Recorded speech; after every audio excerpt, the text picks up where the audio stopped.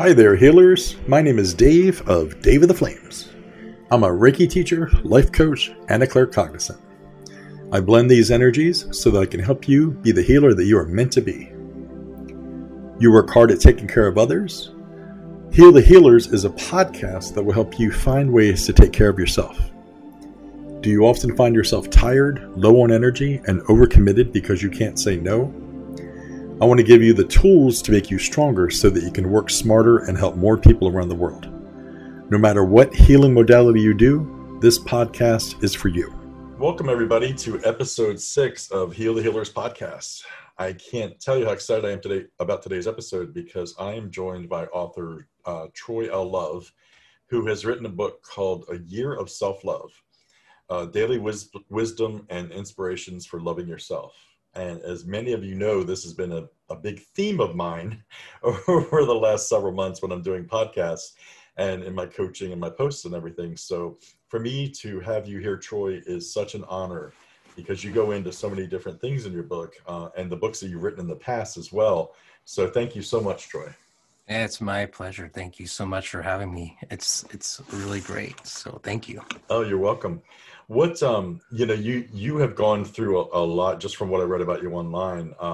You've gone through some things that have, I think you're a lot like me in a lot of regards where when I started out, there was a lot of naysayers, there was a lot of toxicity, there was a lot of just different problems that I had. For me, overeating was my addiction. And low self-esteem, being bullied to the part where I just wanted to quit school because I was being bullied so much. And then years and years of just not believing in myself and then turning all that around and then being able to help other people. It sounds like you and I are on the same kind of life purpose path there. What was it for you that made you want to write this book? Well, I remember when I was going to school, getting my bachelor's in social work, my professor was standing in front of the classroom and she was saying, hey, if you want to be a better social worker, you really need to do your own work. And I was 20 something years old and I thought, you don't know what you're talking about. I don't have any work to do. I'm fine. Like life is great. I was in such denial. And then almost a year later, I'm sitting in a group room as an intern while I'm getting my master's in Pittsburgh.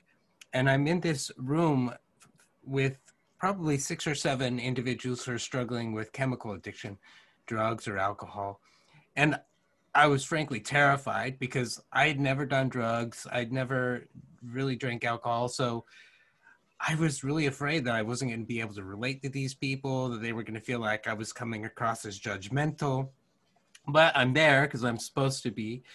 And as they began to tell their stories about why they stumbled into their addictions, I could relate to what they were talking about. And turns out that I figured out that I was addicted to porn, which I was never going to tell anybody in my whole life. But as they were describing what addiction felt like, I was like, that is me. And that was really what started me on the trajectory. I think all of us who get into the field of wanting to help other people usually have some kind of wounds ourselves. I wasn't aware of those, but that was really what set me on the trajectory to really start to do my own work. And as I began to go along with that, I realized there's so much judgment. Me being my own personal critic, my own judgments that I have against myself. The challenge with that is that that's based in shame. And shame never motivates us to change. But self-compassion does. When we're able to be kind to ourselves, when we're able to be gentle with ourselves, that actually creates a healing environment for us to change. And so when I was approached with the opportunity of writing this book, I said, yeah, I'm absolutely willing to do that because I believe that self-compassion, self-love is such a crucial part of helping us be able to show up and do what it is that we do, regardless of our field of career. We need to be able to have more of that in our own lives so that we can also offer more compassion to others as well. And Wow. Yeah. Just the words that you said kind of leave me a little bit speechless, because that's a lot of my own journey myself. So what you're saying is very, very personal. Um, having having been there and just felt so worthless in my life, and thinking that everything everybody said about me was true, and walking in front of a mirror, and because I was overweight, just looking at myself and just thinking how disgusting I was.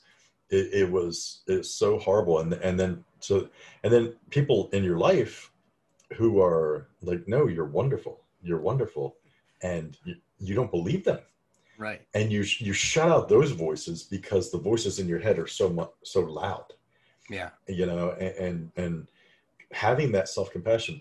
What's funny is I have compassion for every living thing on the planet, in so many ways.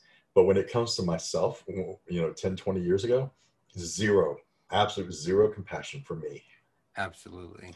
How, and just the way that you're reacting, it sounds like you're along that same journey. How will we help our listeners today who feel that we did, like when we had zero compassion for ourselves, but we're healers, we're empathetic, we want to live our life to help others, but yet we don't make ourselves strong to do that. So around that same time, a little earlier than that, I was in a training, and somebody said something to the effect of, if you want to, no, they said something about, you can't love other people until you love yourself. And I remember going to the bathroom and looking myself in the mirror and absolutely being angry about what that person said, because I felt like I was a really compassionate and loving person. I thought I was kind and generous, and yet I hated myself. And so I'm arguing with myself in the mirror saying, how can that be true? That cannot be true. I am a loving person, and yet I hate myself. And as I was sitting there, this message kind of came to me that said, yeah, Troy, you can be really loving and kind. The challenge is that when people try to love you back, because you don't love yourself, you can't let that in. And over time, people are going to stop trying to love you back because it's bouncing off and they feel it. And so it's a reciprocal connection thing that's going on here that is vitally important. And the more that I learned and grew and became a social worker and do the work I do, I realized just how vital connection is. And part of that is being able to love yourself enough to let people love you. So if you're a healer and you are really having a lot of self-hatred, self-shame, the challenge isn't that as much as it makes it almost impossible for people to love on you. And even when they do, you deflect it, you push it away and say, nah, I can't have that. And that's the challenge, because in order to do the kind of work we do as healers, we need to have those kind of connections. And it oftentimes starts with me and learning, how can I even love myself a little bit more today than I did yesterday, so that when somebody else loves on me, I can receive it, and we can have this interactive connection that we weren't able to have before because I kept pushing it away.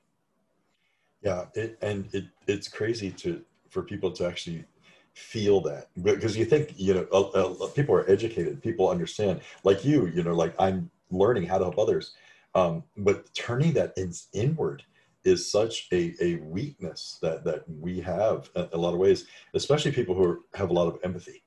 Mm-hmm. The people that I work with a lot have a lot of empathy, and because they have so much empathy, they're constantly, like, as they were growing up, or they're being told that you're too emotional, you get too involved, all these things of, why can't I just have a normal conversation with you? Why do you have to turn it around? And then a lot of times an empath who feels this way will play a victim, Mm-hmm. and getting rid of that victim mentality, is hard. As I've been coaching over the years, I've been teaching people, so you have to look at three different things when I coach you. Is that I want you to tell me how you feel about yourself on a physical level, an emotional level, and a spiritual level. And I dive in and divide it into those three categories, and we work on all three. And I'm finding that, someone who, I work with some in the health and fitness industry, so I have personal trainers, and they're literally like a 10 in the physical. Like I look in the mirror and I'm gold, I'm perfect, everything that I do. But they have such insecurities and such self-loathing. So they might rank themselves a 10 with physical, but then they rank themselves a 2 with emotional. Mm-hmm. And when I break it down like that with someone, and then we talk about spiritual, and sometimes spiritual is just a 0, you know, or whatever. So then I start working on their spiritual and emotional sides as well, because they've nailed the physical part. It's crazy of the things that the difference in the lives that they feel. But also on the opposite end, when someone has a high spirituality, but they loathe themselves physically and they loathe themselves emotionally, trying to break that down and help them.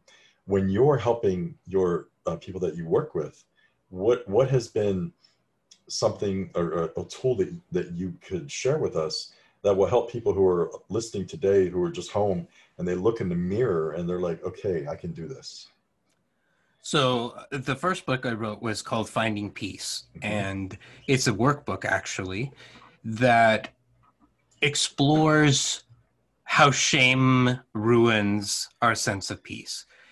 And that to me is really, really a helpful book. I'm not trying to sell the book, but I'm just saying No, that it's plug yourself, man. Let's do it.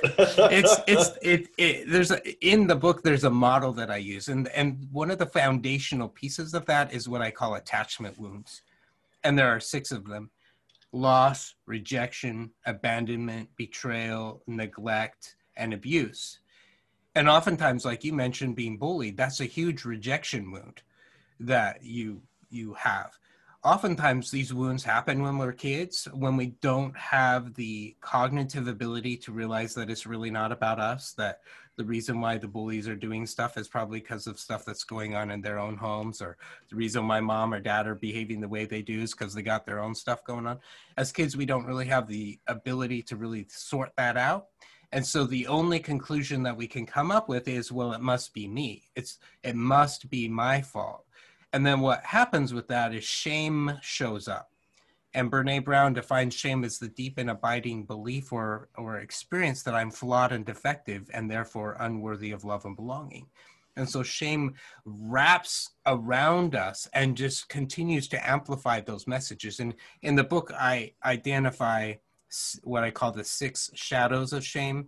And the one that most people can resonate with, because it's usually the loudest, is that judge voice, the inner critic that's just beating you up. And so one of the tools that I have people do as they're trying to understand that is I say, get a piece of paper and I want you to just write down in second person what kind of messages the judge is saying to you. So if you're struggling with body shame, you're writing down as if you're writing dictation what that voice is saying to you.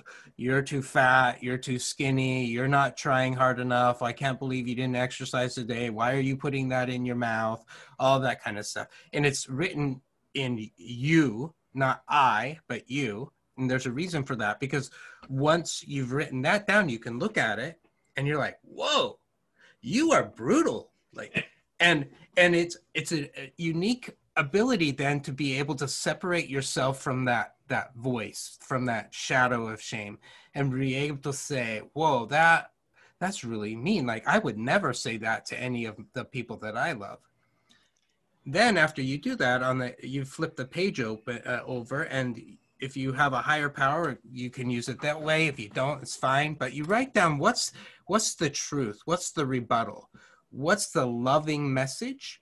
And again, you write that in second person. What's the rebuttal? So what does your higher power say, or what does your place from compassion in the universe, or whatever that is, and you write it down. And looking at the contrast between those 2 messages, every time I do it, I find this healing experience of just compassion of, wow, like I am enough. Yeah, maybe I need to lose a little bit more weight, but I'm enough the way that I am right now. I am working on being healthy. I'm loved. I'm worthy of love. And in that moment, man, everything just calms down, and the judge voice is quiet, which for a lot of us is really needed. so it's quiet. So that tool is really simple. It usually takes about 10 minutes. Just left-hand column, all the stuff that the judge says, a right-hand column, all the stuff that the light says, and just noticing any shifts that happen with you when you do that. That's amazing. I love when you say write it in the second person, because it's crazy, because if writing down stuff in that left-hand column, if we were to write that down in second person and identify that, if we the kind of compassionate people that we generally are, the type of healers people are, if they saw someone treating another person like that, they would jump in and stop that behavior. Right. So the way that that is an amazing tool. Thank you for sharing that with us. And if you're listening today, I challenge you that when you're done listening to this podcast, do this exercise that Troy just spoke of, because just the way that he said it, just the way that it resonated with me alone, it's like, as soon as I get done recording this, I'm going to go do it, because this is just amazing stuff. Your book, Finding Peace, one of the neatest things for me about the book is the cover. I absolutely love the cover of that book. So I don't know if you chose that or if you're published or whoever, but I tell you, that cover is the cave is shaped like a heart, and it's looking out into this beautiful lake and sunset, and it's just amazing, beautiful. So great job on that cover. Thank you. Your other book that interests me, and I apologize for not knowing a lot about it, but The Art of Peace. So The Art of Peace is like, if you've ever read The Art of War by Sun Tzu, it has a very similar format. It takes the model that Finding Peace uses and writes it in Sun Tzu format. So some people find it okay, other people, it's not their cup of tea. But one morning I was walking and listening to The Art of War, and I'm like, I don't want to be at war. I want to be at peace. And so I kind of rewrote my own version of The Art of Peace, and it's The Art of War, it's The Art of Peace. And it's just a very condensed version of the theory that you read about in the workbook, Finding Peace. I think it's fantastic, because a lot of times I have read The Art of War, and I've used The Art of War in my workplace and my corporate environment for years when I was going, and even in different situations. So the fact that you brought that translation in for peace and for prosperity and for helping someone, and that it doesn't mean that you can become better with peaceful intentions rather than just feel like you have to be aggressive all the time. Mm-hmm. So I love that. I have it on my list of things to download. It's so funny. I've been reading so much lately, and that's how I came across A Year of Self-Love. And the fact that you have incorporated your passion and your life purpose into these books is amazing. I like the daily mantras. And one thing I like about them is they're different. They're not just quotes. They're not just prompts. They're not just affirmations. They're different things. And no matter what time of the year that you buy it, you can pick up and take it. Today's December 3rd. And is it okay to quote what you wrote in here? Absolutely. Yeah, you wrote, you've surely heard the biblical saying, the truth will set you free. This is just as true when we are honest with ourselves. When we stand in the light of truth, we can more clearly see the deception of the shadows. Truth helps us make rational choices grounded in reality. Truth is empowering. One of that statement alone, that saying, just being able to get up and read this first before I check my email, before I check my text to see who's trying to ruin my day today. So being able to say this, I always tell people to speak your truth. For me, when I'm helping heal people, their throat chakra is their communication tool. Mm. And it's always something, as I'm doing Reiki on someone, that the throat chakra can be clogged up. And right. I'm trying to do energy healing on it. And part of that is one is, you're not speaking your own truth, but two, you're just being so hard on yourself, which goes to what we're talking about. Right. But living in the light of truth is an amazing message. And looking through all of the different days of December, it's just the quotes, the stories, all of the things, this stuff is beautiful. It's a short, easy daily thing that you can do. It brings in different things. Thank you. And you did a great job of compiling all of this and putting it in there. Thank you. What's been your biggest setback with trying to get people to experience self-love? Well, shame. Hmm. Shame hijacks that. Brene, when she, in her TED Talk, she says, you know, there are two, here's the truth about shame. Everybody has shame. The less you talk about it, the more that you have it. Hmm. The only people on the planet who don't have shame are also do not have the capacity for empathy.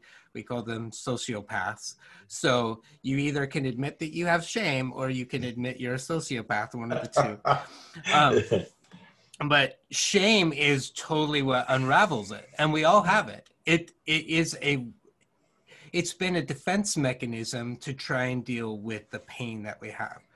When I was working at the hospital, one of the things that I loved to do as I was interacting with the patients, and back in the day when it wasn't an electronic medical record, we would flip through the files. And sometimes I would see patients who have wounds. And I was fascinated by that. I know it's kind of gross, but I loved looking at it. And what I really loved is the wound care nurses would come in and they'd measure the wounds and they'd figure out how deep it is, what kind of wound it is, so that they could then know what kind of treatment they needed to do to help those wounds heal. And when we look at those attachment wounds, some of those are really old and really raw. And when we're in the helping profession, we're going to bump up against wounded people because all of us are wounded, and they're going to bump up against our wounds. And so being able to know that it's appropriate to do wound care on ourselves is really, really critical to help us be able to show up more. And shame will tell you that you're not worthy of wound care. Shame will tell you you're just bad and awful, and I don't even know why you're trying. But if I can silence that voice using some of the tools that we just talked about, silence that for a minute and remember, hey, I am worthy of love and belonging. I can do some wound care. Whew, that really empowers me to be able to show up the next day and let the light and the gifts and the talents that I have be able to use to bless other people's lives. That's really important. So part of the answer to your question is watching out for shame and then tending to the wound. How can we help ourselves? So we look at, for example, rejection. The opposite of rejection is acceptance. So where can I go get some acceptance today? Can I start with myself? Can I look in the mirror and tell myself, I'm worthy of love, I love you, I accept you just the way that you are? Could I call a friend or a family member or turn to my significant other and say, you know, I'm really struggling a little bit today. My rejection wound's pretty raw. Could you just remind me the good that you see in me? Those are some really simple things that you could do to shut down that shame and remind yourself, hey, I'm worthy of love and belonging. It's a form of wound care. Yeah, that's amazing. I love your approach to that. And Brene Brown, especially those two TED Talks that she originally did, they changed my life in a lot of ways. I think one thing that she says in there, and I don't know word for word, but she was, if you take shame and put it in a petri dish, then you can kill it by dosing it with empathy. Mm-hmm. And that's one of the biggest things is that empathy for yourself, that empathy that you have for others.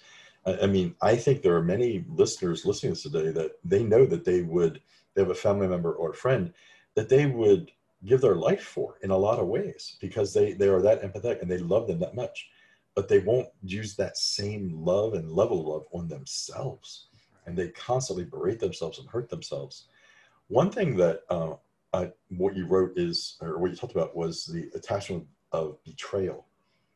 I work with a lot of people. I'm currently working with someone who has just been betrayed in a loving relationship, thought everything was going great. And then all of a sudden, you know, she just comes to him and says, hey, I'm done. Out of the blue, caught him off guard.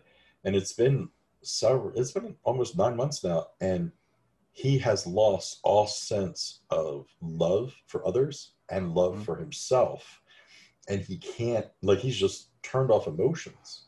And what would like what would you say in your all of your research and all that you've done with helping others when it comes to betrayal? How how can you be ashamed if someone betrayed you? Well, for example, the judge probably shows up and says things like, well, it's your fault. you didn't do this and this and this, and what's wrong with you, and you weren't enough here and you weren't enough there.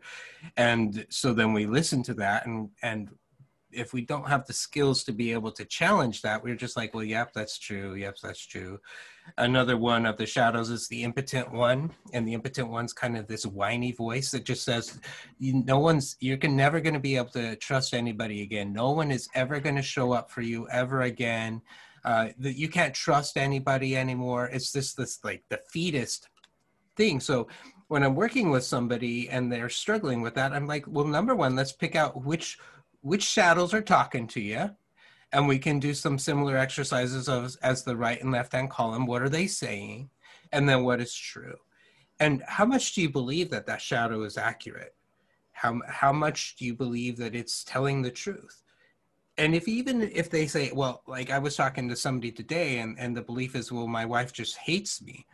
He says, cognitively, I know that that's not true, but down here, I really believe that my wife hates me. And so we just try to open the door a little bit, put our foot in the door and say, well, what if she didn't? What if that voice wasn't entirely true?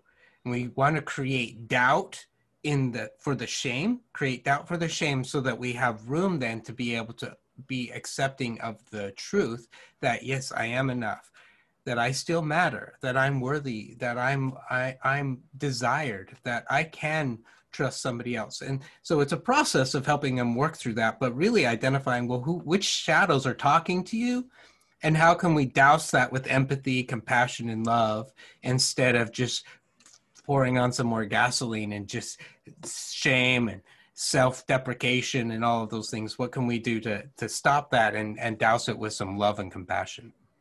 Oh, I love that. I like how you said the impotent shadow. I've never heard it referred to that before. And I think that is such an apt and incredible name for that, because even in my own self-doubt with different things, but I know with coaching people and helping people to become stronger, that is one thing where that impotency just comes in, and it's not a physical empathy, it's an emotional impotency, to where you feel like you can't you're not enough, and it's just crazy.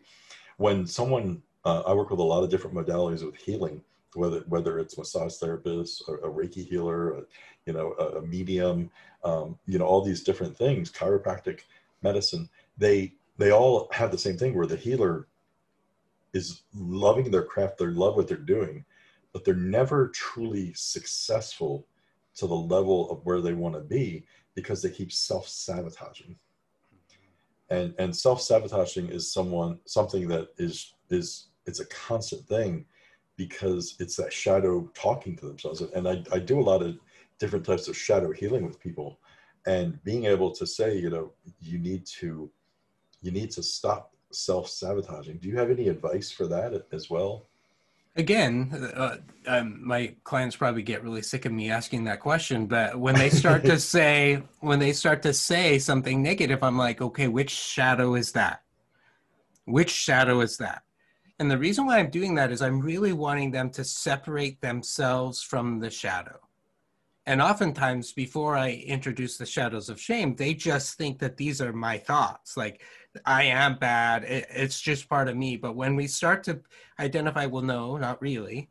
That's a shadow talking to you, and you're able to separate yourself from it. I mean, I'll even have them imagine that there's shadow sitting across the room, talking to them from the couch or whatever, and having them do that, so that when they start to have that negative self-talk, I'm like, okay, which shadow is that? Oh, that's the judge. Well, I'm wondering why the judge is here right now.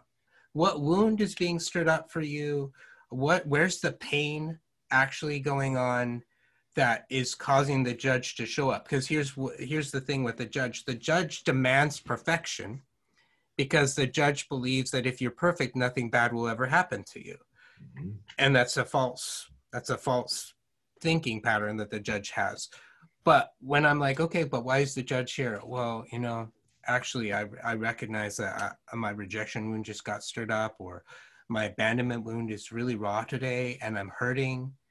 Yeah, and so your judge is saying, well, you're not here yet. You need to be here, and then all of a sudden the world will be rosy. well, yeah, no, that doesn't make any sense. Great. So now what do you need in this place of pain? What do you need? We're able to push the shadow back a little bit and then actually tend to the wound itself and help the person actually get what they need so that they can continue to thrive and do what it is that they do to bless other people's lives. That's amazing. When someone does the work and they start to change, especially with their own perspective, when they start to walk by the mirror and that voice is silent, and they stand there and they're just looking at themselves, and you know, whether it be shaving in the morning or drying off after a shower, they're looking in the mirror, and all of a sudden you realize that it's kind of peaceful. Yeah. You know, and then that leads to a whole new level of experiences and wonder. Have you had anybody tell you, like, come to you and say, well, this is how I am now and these are the differences? I've had many clients come and tell me that. And it's always a journey. Like we always take a look at when the shadows show up because they don't ever go away, but Right. we learn how to be resilient to them. But, you know, I've had clients who have seriously, like one of my friends, he's run over 100 ultra marathons. Wow. I'm like, dude, you're like a badass here, dude. He does jujitsu. He's just this big old warrior kind of guy, and yet, man, he struggles with feeling like he's enough. And I look at it and I'm like, look at all this stuff you've done that shows that you have what it takes, and yet he's still asking that question. Well, do I have what it takes? And so as I taught him the process and introduced him to the judge and the others, he was able to start challenging that. And now he's able to say, you know, I have what it takes. Sometimes I still catch myself hearing the judge talking to me, but I catch it now. And I'm able to remind myself, I have what it takes. And he will pick up the phone and he'll call somebody, or he'll figure out a healthy way to get his needs met. And it's beautiful to watch that transformation happen because he's not sitting in that shame and self-doubt now. He knows how to advocate for himself. He knows how to go get his needs met in healthy ways. And it's been an amazing transformation to watch him. That's amazing. I think for me, self-love, when it first started, when it came in and all this, I started acting differently. And it was like I started setting boundaries. Yeah. And I had never really set boundaries in the past. You know, I sucked at it.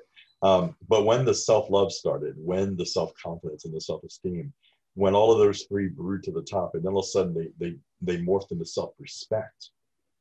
And once you have self-respect, it feels like this umbilical cord into the universe, that you're like connected with your higher being or your higher power.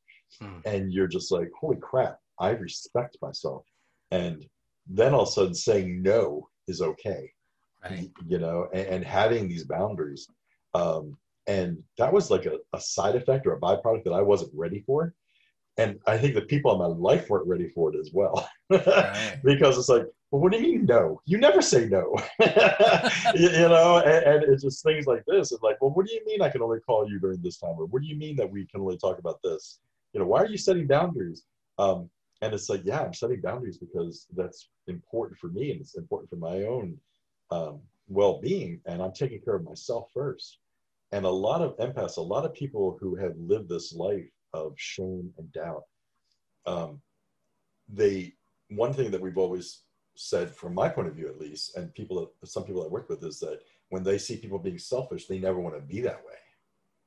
But when you are recovering from shame and recovering from this, you have to be a little bit selfish to take care of yourself, to put yourself on your own calendar, to be able to say, hey, I'm going for a massage, or I'm going to take an hour and read a book, or I'm going to go out to dinner with a friend, and not feel guilty about it. Right. Do you find that as well, that people will start to take care of themselves, they start feeling guilty about that? So the analogy that I share with people is like, okay, if you've ever, if you're familiar with a crack house is, like, you know, nobody cares. It's trashed, windows are broken, people coming and going, nobody cares. It's not taken care of.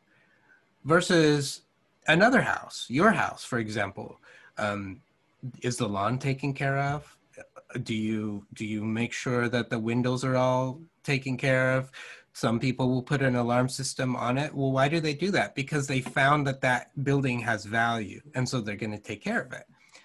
It's not I'm going to take care of it and then it will have value. It's I value it and therefore I'm going to take care of it. Versus the crack house, I don't value it, so I'm not going to take care of it. And it's the same with us. When I connect with my value, I am automatically going to have boundaries. It's not something that I'm practicing. It's not something that I'm setting. When I really start to connect to that I'm worthy of love and connection, I'm going to have boundaries. It is an automatic part of what happens. And that's what you notice. When I started to experience my love and belonging, I started to say no. And people were a little shocked by that. But why? Because you started to connect with your value just like you would do with your house.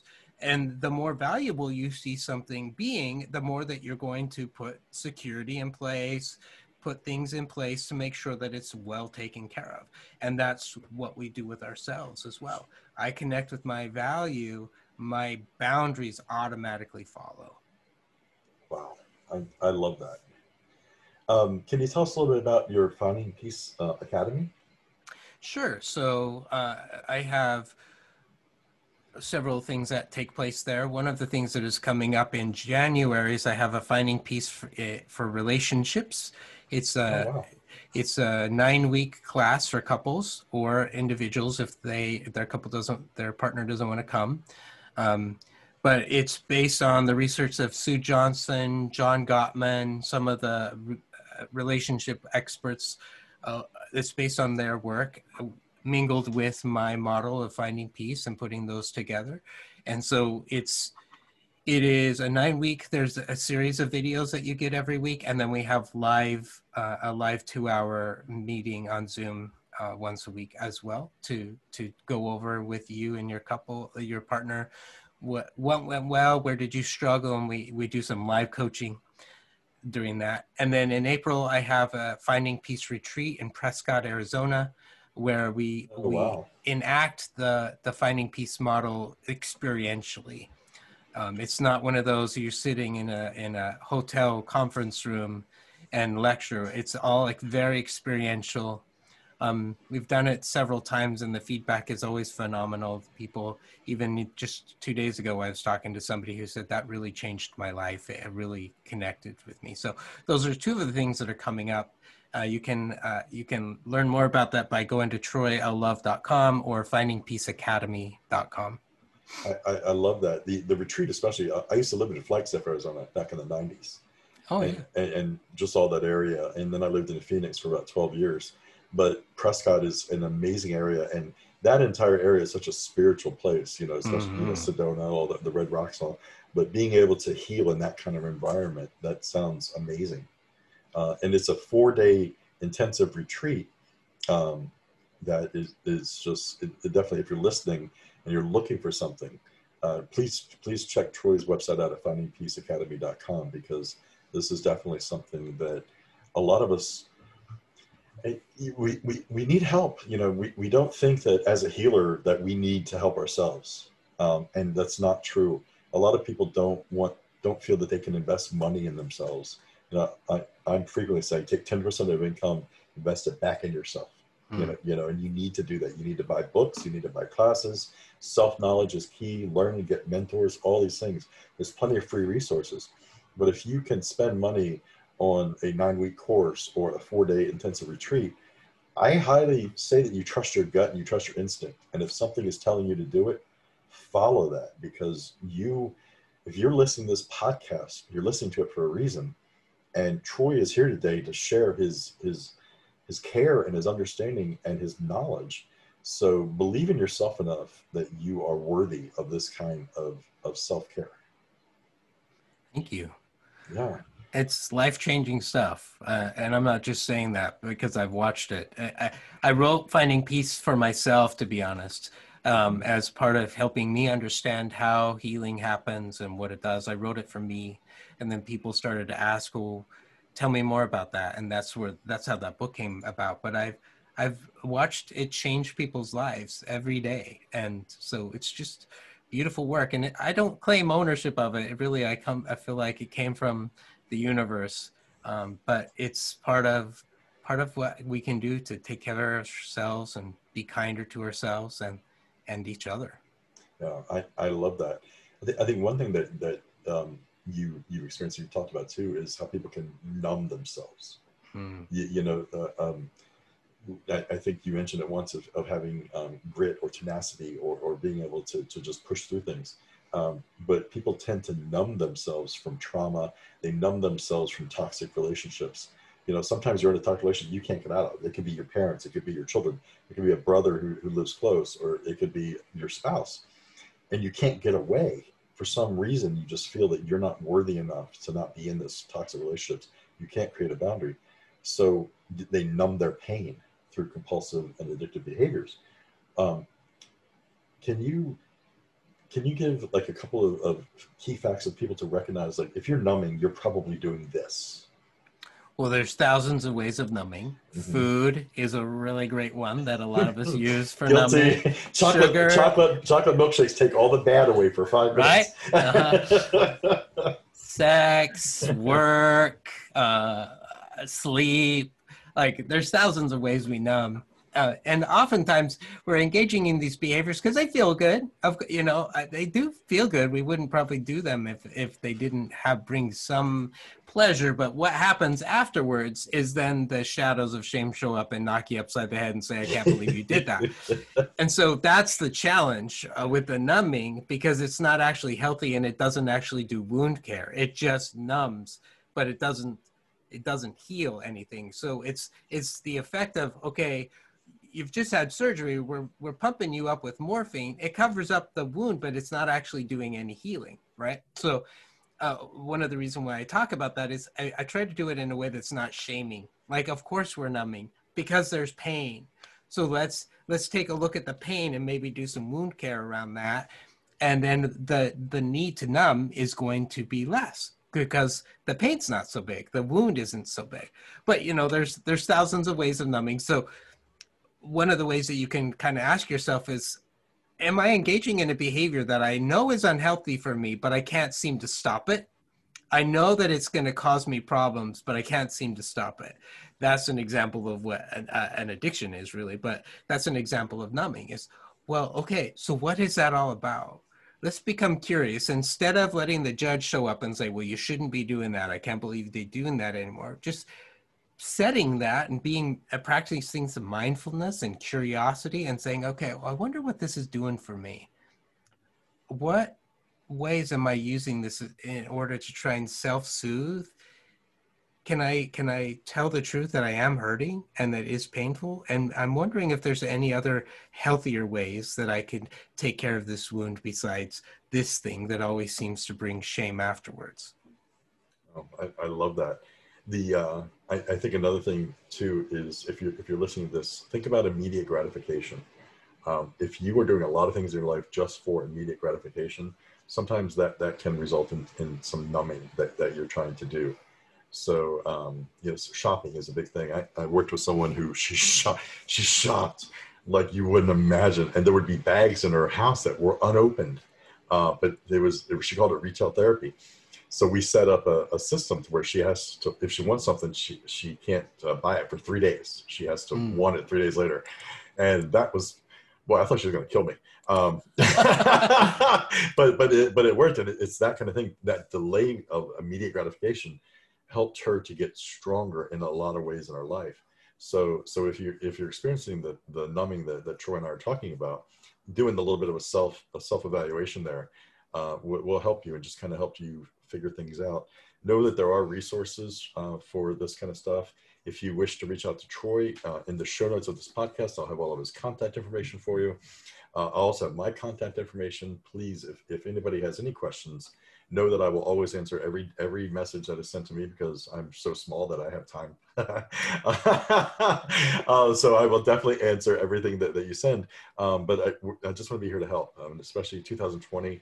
has been a rough year for a lot of people, but Hmm. we're here for each other. And if we realize that we're here for each other and we can help each other and we can help each other become stronger, then as a whole, we can definitely silence those shadows and silence those judges that Troy was talking about.